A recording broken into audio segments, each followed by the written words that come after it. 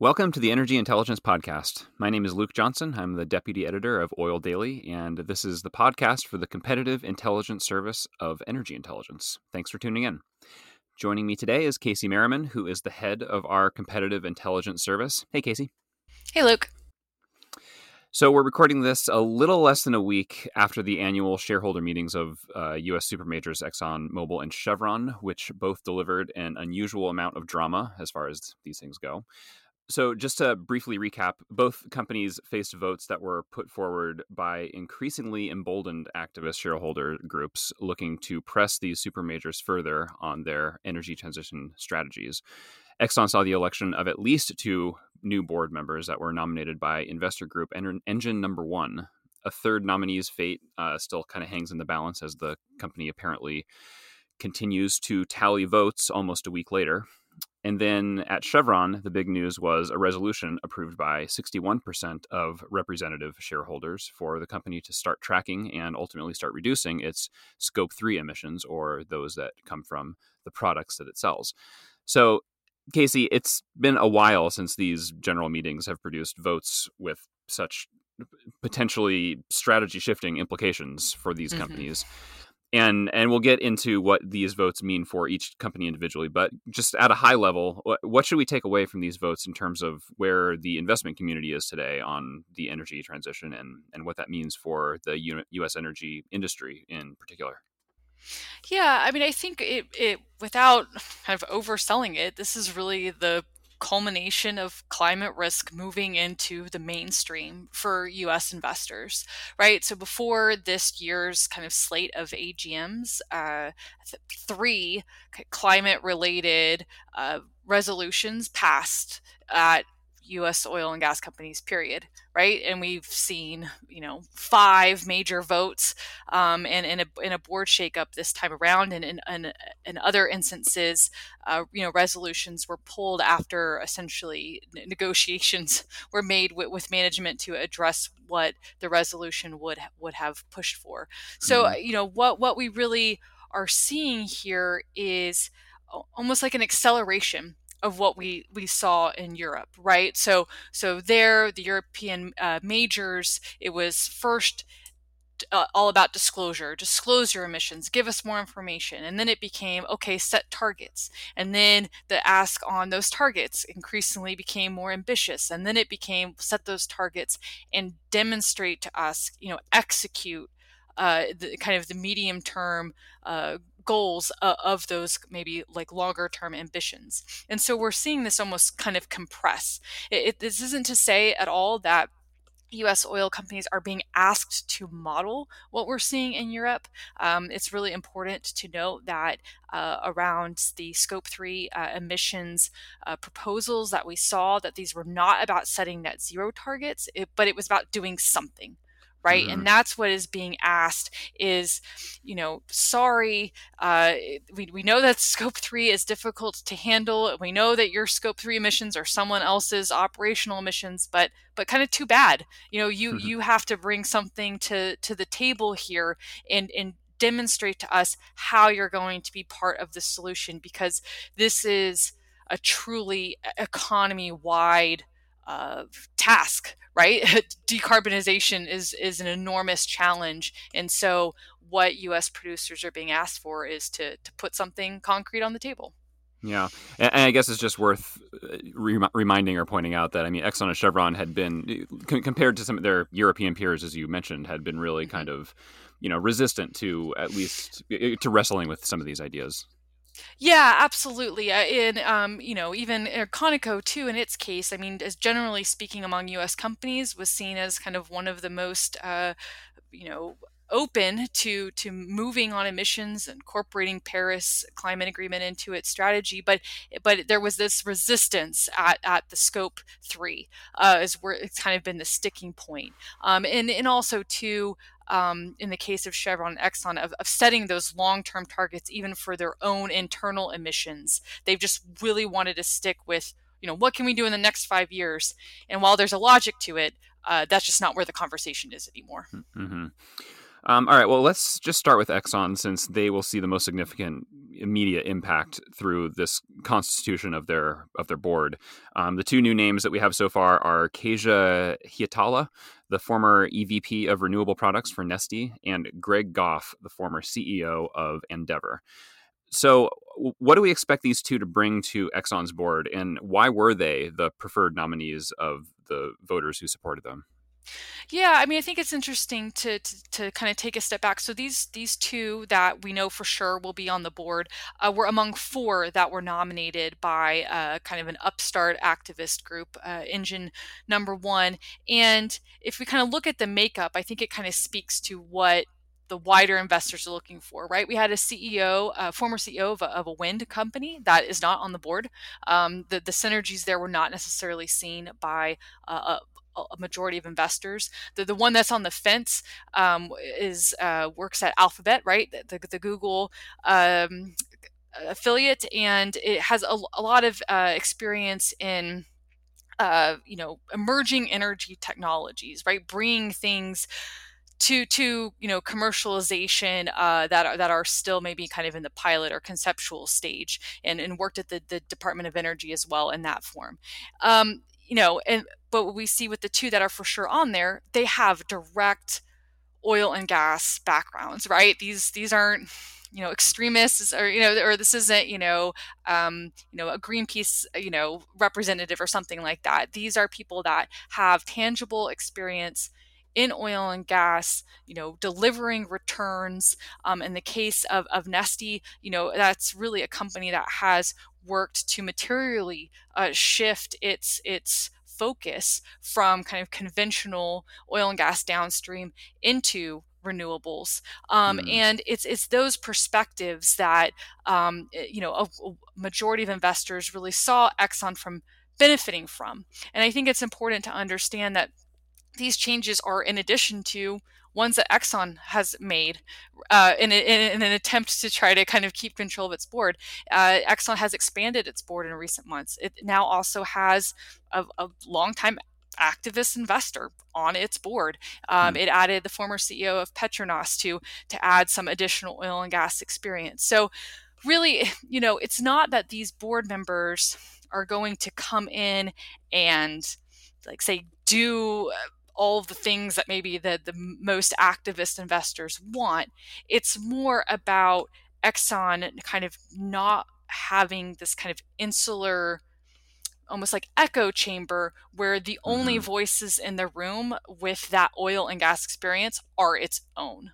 And that Hmm. the hope is that having this kind of diversification will bring some new perspectives, right? Bring some different views of what these risks might be to its business and how to be more proactive in addressing them. Hmm. Let's just spend a minute quickly talking about Engine Number One, Hmm. because I'm not sure a lot of people know about them. It's a tiny activist investor group formed just a little over a year ago. Hmm. So it has very little track record, but has been suddenly thrust into prominence. Why have they targeted Exxon like this, and how have they managed to have such an outsized influence? Yeah, I mean, it's a great question because you're talking about a group that owned 0.02% of Exxon's shares, right? Really, in a lot of ways, you can actually put the climate stuff to the side. And this was the opening was about Exxon genuinely being brought to its knees financially, strategically. It was wanting to kind of insist that nothing had changed, regardless of the energy transition, regardless of the COVID downturn, and new questions around kind of demand resiliency, and all these things. And it had a strategy that even before the downturn had it bleeding money and taking on debt, and just wasn't sustainable. And they were so resistant to any calls for them to change that it materially hurt their share price, and they were just underperforming their peers, and were really kind of at a moment of crisis, and were really kind of humbled by by the downturn in a way that others who were clearly stressed were not. And so that provided the window. And Hmm. so what Engine Number One kind of did very kind of successfully and strategically was with the board changes. They picked nominees who they thought would resonate with a very wide swath of Exxon investors, right? So and they by doing so, the idea is that kind of at Exxon, the time where shareholder resolutions about singular topics, that moment has passed, right? That just too much change was needed at Exxon. Their willingness to engage with shareholders and to consider resolutions even that got a lot of support has just it's been long considered very poor. They kind of almost have seen themselves as above these kinds of considerations, and so it was really, if nothing else, to send a strong message. But they chose wisely in terms of their candidates. Like I said, maybe not all four made it, but they picked ones that it was hard to make a credible argument against. Mm-hmm. Yeah. Okay, let's turn to Chevron, which has been a little more progressive than Exxon on climate, relatively speaking. They didn't have any board seats targeted this time around, but the resolution on Scope 3 emissions is still kind of a shot across the bow. Across the bow? How do you say that? I guess it's bow. I think it's bow, yeah. You shoot with a bow. But yeah, it's not, like you mentioned earlier, it's not unlike a similar resolution passed by ConocoPhillips shareholders a couple weeks prior. Mm-hmm. And of course, it is just a resolution on a topic that is still kind of poorly understood, that being Scope 3 emissions, which we still aren't exactly sure how to quantify. But how do we expect Chevron to react to this resolution that, again, is backed by a substantial majority of shareholders and really feels, more like a beginning of something than an end goal in and of itself? Yeah, I think that's a good way to kind of frame it. Scope 3 emissions, it's one of these things where they can be quantified, and Chevron and very, very recently Exxon, they disclose them, but they're messy, right? As they said, my Scope 3 emissions can be someone else's Scope 1, and there's all that overlap, and who's really responsible, and the industry has almost kind of gotten lost in that logic, right? And it is logical; it makes sense. But it misses the point, which is that what investors are looking for is for you to be part of the solution. Put forward something. It's not enough to say, well, we advocate for an economy-wide carbon tax because that would be a very efficient way to deal with emissions, right? What they are wanting is to say, well, you are part of this value chain. So participate with the value chain to reduce emissions, right? Maybe that's partnerships. Maybe it likely does involve some diversification. It doesn't necessarily have to be into like electricity, right? You don't have to become suddenly a power distributor. But oil and gas can't necessarily be everything you sell. Or if it is, you better be really, really bullish on carbon capture and storage, or or be willing to shrink. I mean, essentially, what investors are wanting to hear, from Chevron, from Conoco, is what is their thinking? What is their strategy? Where are they going to fit into the wider solution? And in Chevron's case, they actually have done quite a bit in the past 18 months or so, where in terms of some small but commercial investments in things like renewable natural gas. They're stepping up their marketing of renewable diesel in California. That is going to help reduce their Scope 3 emissions, right? Mm-hmm.